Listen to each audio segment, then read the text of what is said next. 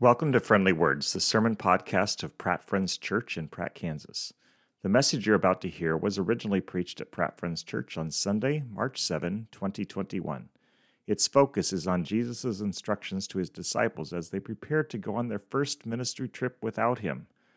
The message to all who will listen is God calls us to go to specific people in specific places with the nearer-than-you-think kingdom message. Now here is Pastor Mike Neifert.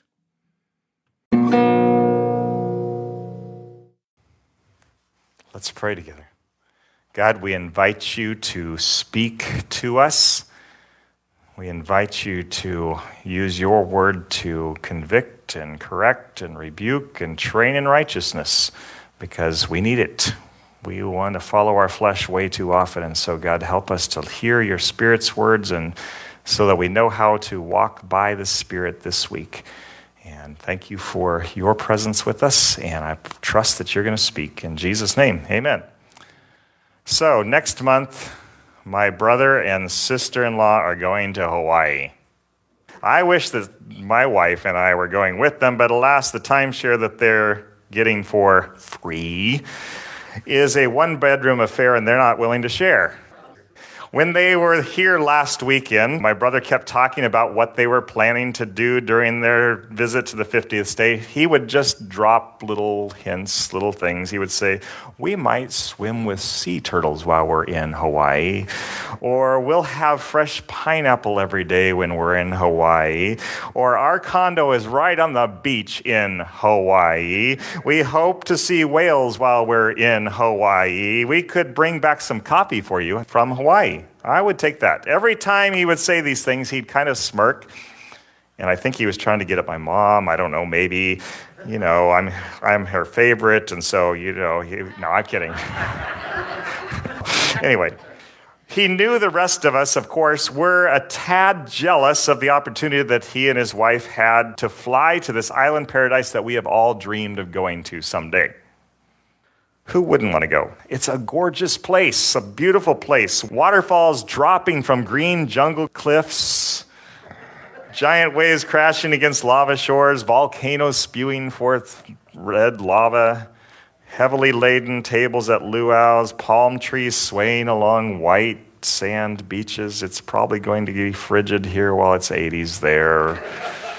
They'll be soaking up rays surrounded by deep blue ocean waters while the rest of us sprint from our car to our house so that we can stay warm.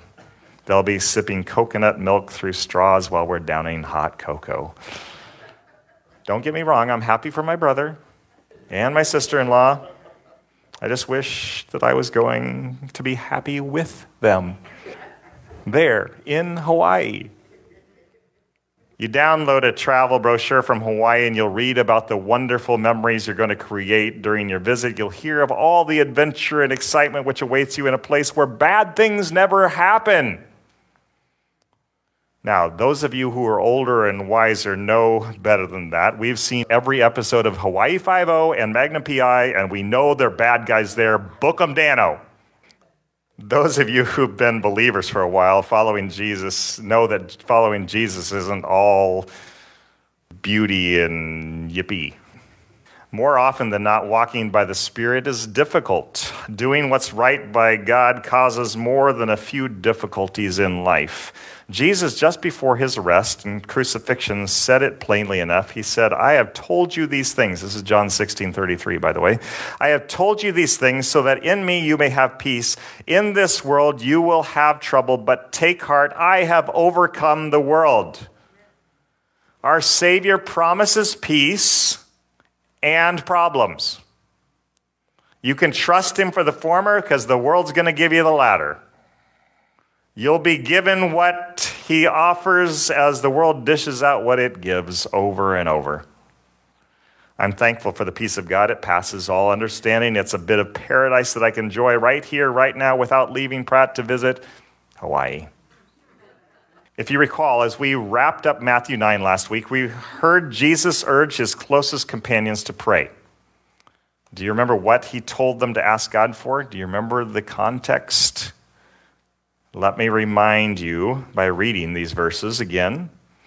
This is Matthew 9:35 to 38. Says, Jesus went through all the towns and villages, teaching in their synagogues, proclaiming the good news of the kingdom and healing every disease and sickness. When he saw the crowds, he had compassion on them because they were harassed and helpless like sheep without a shepherd. Then he said to his disciples, the harvest is plentiful, but the workers are few. Ask the Lord of the harvest, therefore, to send out workers into his harvest field. The facts are clear enough. People are harassed and helpless. They need good news. They need compassion. Jesus wants his followers to offer both in love, in the power of the Spirit. This is why he tells the 12 in this circumstance to pray for workers. He urges them to pray because they are needed. If kingdom work is going to get done, it's going to be done by them and by those that God uses them to reach. Evidently, they prayed as directed because in chapter 10, they're gathered around their master getting last-minute instructions before heading out to do harvester's work. We read the first 5 verses of Matthew 10 last week as kind of a little sneak peek, just to tell you that they were going to go out. We're going to read what we read again and continue on into the rest of the chapter. What we have in the second half of verse 5 through the end of verse 42, this whole chapter basically, are the words Jesus gave to Peter and James and John and the rest of them to guide them on their first ministry outing without him. These guys had to be more than just a little bit nervous, not knowing what they'd face, and I imagine that they were all ears as Jesus spoke because they were about to do something a little bit scary for them. Shall we read the first little bit of his instructions? We'll start with the words that we read last week in verses 1 to 5 and add a single paragraph. This is what we have from Matthew 10, 1 through 8. Jesus called his 12 disciples to him and gave them authority to drive out impure spirits and heal every disease and sickness. These are the names of the 12 apostles. First, Simon, who is called Peter, and his brother Andrew. James, son of Zebedee, and his brother John. Philip and Bartholomew. Thomas and Matthew the tax collector. James, son of Alphaeus and Thaddeus. Simon the zealot, and Judas Iscariot, who betrayed him. These 12 Jesus sent out with the following instructions. Do not go among the Gentiles or enter any town of the Samaritans. Go rather to the lost sheep of Israel. As you go, proclaim this message. The kingdom of heaven has come near. Heal the sick, raise the dead, cleanse those who have leprosy, drive out demons. Freely you have received, freely give. Do you know what I noticed right away? Jesus' calling for these men is very specific.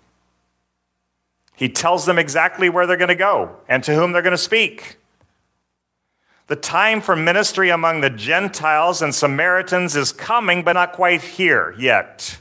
The harvest field that the disciple dozen are assigned to is Israel specifically. The people they're supposed to take them nearer than you think kingdom message to, they're Jewish people, men and women, just like the disciples. God is ready to work mightily among his chosen people at this moment in history. The 12 are the workers that he's sending to accomplish the reaping of a ripe harvest.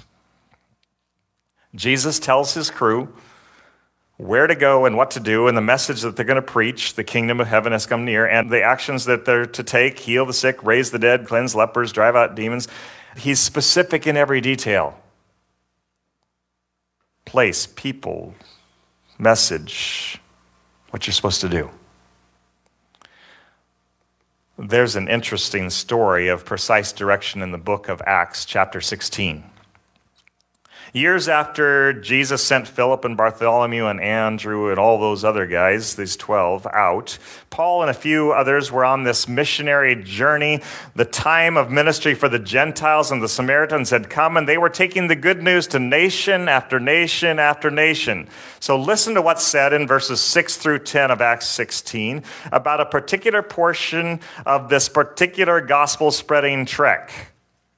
Acts 16, starting at verse 6, says this: Paul and his companions traveled throughout the region of Phrygia and Galatia, having been kept by the Holy Spirit from preaching the word in the province of Asia. When they came to the border of Mysia, they tried to enter Bithynia, but the Spirit of Jesus would not allow them to. So they passed by Mysia and went down to Troas. During the night, Paul had a vision of a man of Macedonia standing and begging him, "Come over to Macedonia and help us." After Paul had seen the vision, we got ready at once to leave for Macedonia, concluding that God had called us to preach the gospel to them. So, Paul and his friends are traveling around. They're preaching wherever they go, but the Holy Spirit has kept them quiet in a couple of places. He said, "Don't go there. Don't say anything here." Don't know why. Just that's what the Spirit did.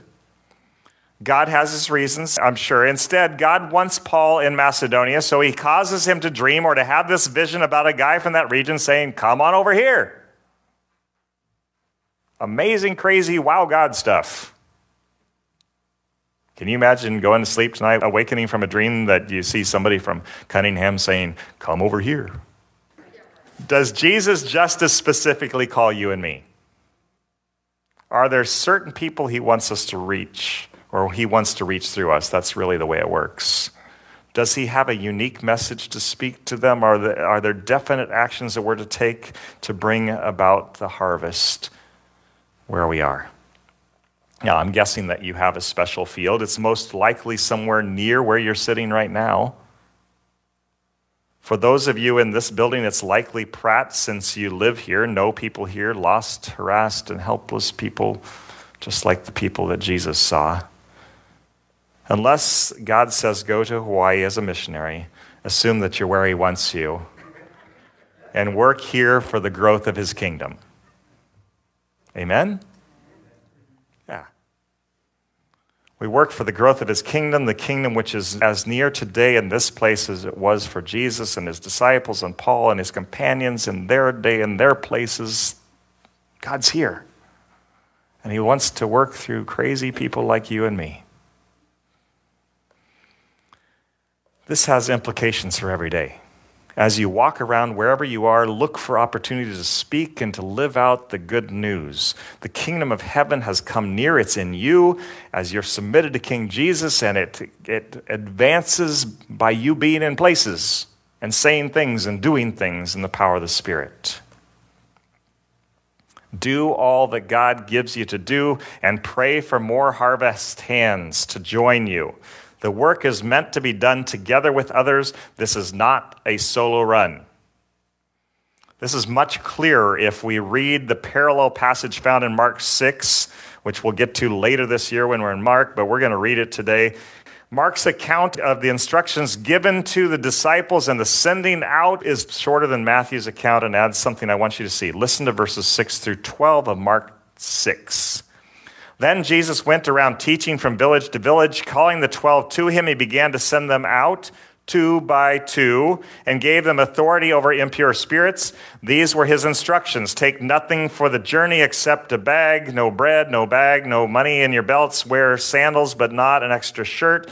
Whenever you enter a house, stay there until you leave that town. And if any place will not welcome you or listen to you, leave that place and shake the dust off your feet as a testimony against them. They went out and preached that people should repent. They drove out many demons, anointed many sick people with oil, and healed them. 2 men, in this case, 2 men working together, no one alone, because 2 are better than 1. They can encourage one another. When one feels fearful, the other's faith can keep the duo on task. When one falters, the first guy can pick the other guy up. Solomon, the wise king of Israel, understood this years before Jesus came, years before he sent out the 12 2 by 2. David's son wrote these words in Ecclesiastes 4, 9 and 12. He said, 2 are better than 1. I've already said that, but I'm going to say it again. 2 are better than 1 because they have a good return for their labor. If either of them falls down, one can help the other up, but pity anyone who falls and has no one to help them up. Also, if 2 lie down together, they can keep warm, but how can one keep warm alone? Though one may be overpowered, 2 can defend themselves. A cord of 3 strands is not quickly broken. And the third one in that is God. We have each other, but we also have God helping us. We're in this together. That's why we come together every Sunday, so we can say, oh yeah, there's other people doing this, trying to figure out how to follow Jesus and how to tell people the good news. We're in this together. God is with us and for us, and we help each other, and God helps us all. I have a group of 5 or 6 pastors with whom I meet each week, and every Tuesday, 1 or 2 or 3 of us show up at the front porch at 4th and Ninniska, and we talk together and pray for each other so that we will remain faithful to do the work of the kingdom. Sometimes the conversations, I have to admit, do take a silly turn or two, but most of the talk is of the spur one another on toward love and good deeds variety. Do you have a friend who encourages you in your faith? Do you do kingdom work together? Praise God for those good companions. If you have them, He gives those companions to us so that we can walk together in the power of the Spirit on this journey called life. Enough on Matthew 10, 1 through 8. There are tons of things to cover in chapter 10, and I want to cover every verse. I don't want to miss a single instruction from Jesus. Yeah, I see those hungry looks. Don't freak out. I decided early on this week that we're going to take 2 weeks on this, so we'll still beat the Methodists to the chicken. We're going to move on to verses 9 to 15. Verses 9 to 15 will give us another set of instructions. They were kind of hinted at when we read Mark 6. You're going to hear some things that you probably heard there. They give us another set of instructions concerning what should concern us or what we should concern ourselves with as we go about living in the kingdom. Jesus' directions are worth paying attention to. Here's what He says. Starting at verse 9, this is Matthew 10, 9 to 15. Do not get any gold or silver or copper to take with you in your belts. No bag for the journey or extra shirt or sandals or a staff, for the worker is worth his keep. Whatever town or village you enter, search there for some worthy person and stay at their house until you leave. As you enter the home, give it your greeting. If the home is deserving, let your peace rest on it. If it is not, let your peace return to you. If anyone will not welcome you or listen to your words, leave that home or town and shake the dust off your feet. Truly, I tell you, it will be more bearable for Sodom and Gomorrah on the day of judgment than for that town. So Jesus wants His posse to know that they've got everything that they need for their trip. They've got money enough, they've got the right clothes and shoes, housing is all taken care of, they don't need to fret over all this stuff. He's got it covered and He'll provide what's needed when it's needed. I'm guessing maybe He made these statements so that He didn't have guys going home to get stuff and failing to come back. Nothing would get done if they were stressing over finances. Do I have enough saved up to go? Or clothes? What am I going to wear? Or shelter? Where am I going to stay?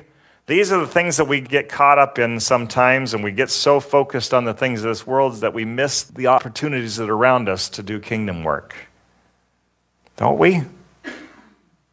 We fret and stew over the immediate stuff and miss out on the eternal. And Jesus spoke words to fretters like you and me.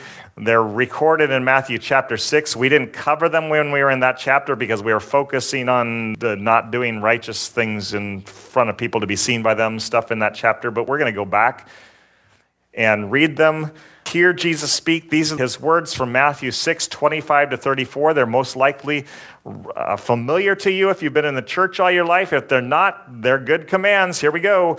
Therefore, I tell you, do not worry about your life, what you will eat or drink, or about your body, what you will wear. Is not life more than food, and the body more than clothes? Yes. Look at the birds of the air. They do not sow or reap or store away in barns, and yet your heavenly Father feeds them. Are you not much more valuable than they?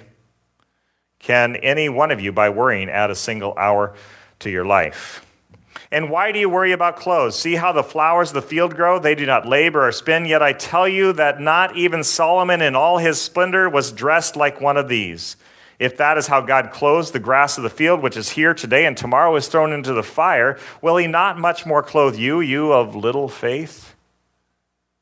So do not worry, saying, what shall we eat, or what shall we drink, or what shall we wear? For pagans run after all these things, and your heavenly Father knows that you need them. But seek first His kingdom and His righteousness, and all these things will be given to you as well. Therefore, do not worry about tomorrow, for tomorrow will worry about itself. Each day has enough trouble of its own. Seek first, foremost, top priority, God's kingdom and God's righteousness. Isn't this the very work He's calling His followers to in Matthew 10? I think it is. God's got your needs covered. As you do his work, you don't have to worry about stuff. Concern yourself with the assignment that you've been given, and the stuff will be provided. Did you notice Jesus gave instructions on how to know if they were interacting with the right people? They'd be welcomed by those that they had been sent to. God's blessing would spill over on the man they were to speak to or the family they were to minister to. Are there friends or neighbors who are pretty responsive to your message right now?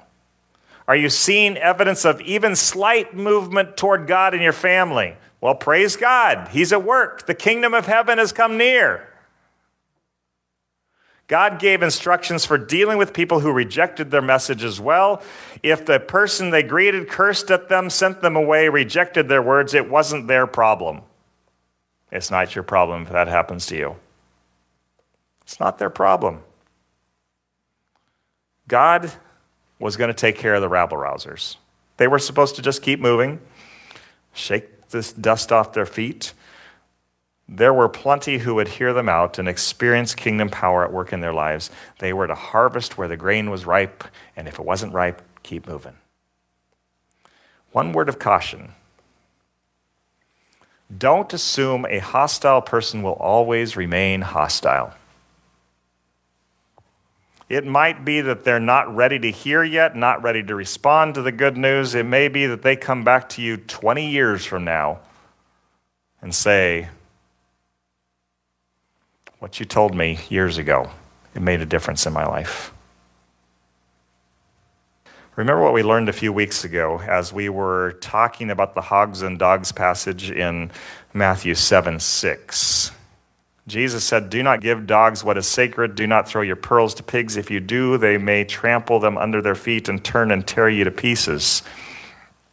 Jesus' words in this verse follow immediately that conversation about planks and specks. And it seems to imply that if you're helping a brother with a speck and he swats your hand away, that you turn him over to God. Say, God, deal with him.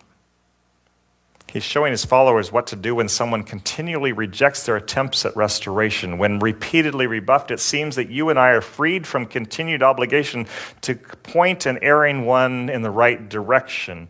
Jesus seems to say that we're free to walk away so that we aren't torn to pieces. What do you do when someone's unreceptive? Move on, but keep praying.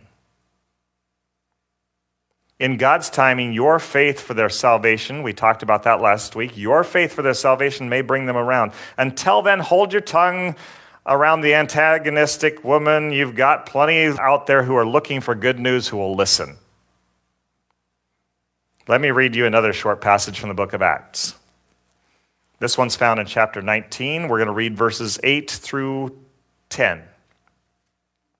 Acts 19, 8 to 10 says, Paul entered the synagogue and spoke boldly there for 3 months, arguing persuasively about the kingdom of God. But some of them became obstinate. They refused to believe and publicly maligned the way.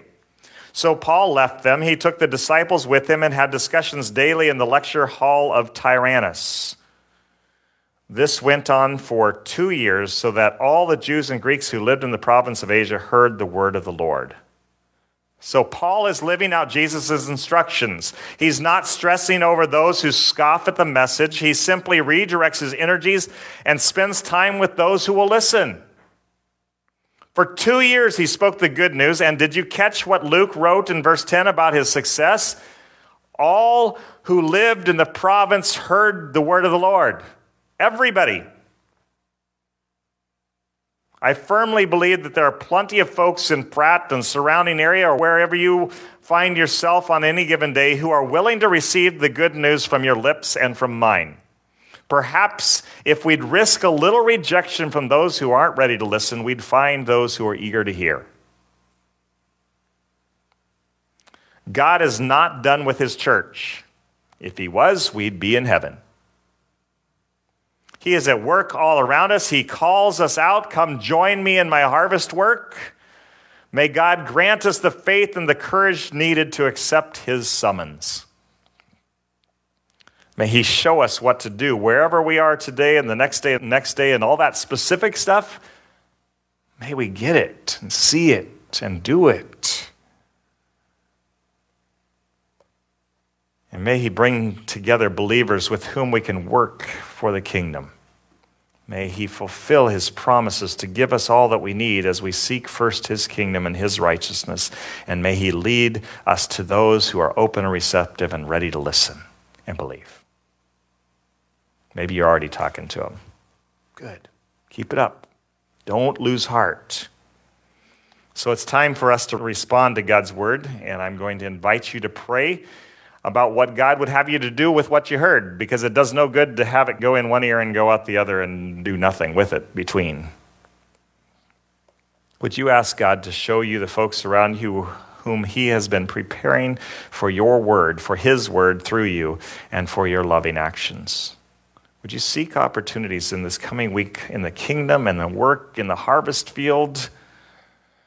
I offer a few moments of silence now for you to pray and consider God's word to you. I don't suspect the time will be long enough. If it's not, continue praying every day that God would show you what he has for you. So let's just take a few moments right now and respond in our hearts to God. Talk to him about what he wants.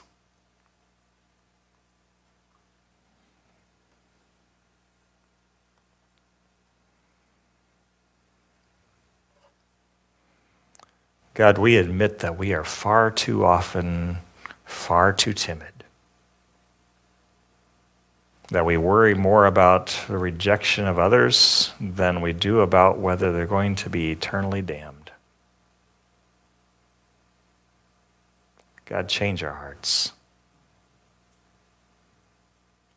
Give us opportunities this week to speak up and to act in righteous ways and to draw people to you. Bring brothers and sisters in Christ close to us so we can do it together and not be intimidated by the world. We'll have each other to encourage and spur one another on so we keep doing the things that you've given us to do. God, compel workers to go into your harvest field. Amen. I want to close this morning by reading once again Jesus' command to pray for harvest workers. I think we need to be reminded of this directive all the time. Listen to what Jesus says and do as he instructs. This is Matthew 9:37-38. Then Jesus said to his disciples, "The harvest is plentiful, but the workers are few. Ask the Lord of the harvest, therefore, to send out workers into his harvest field." Amen.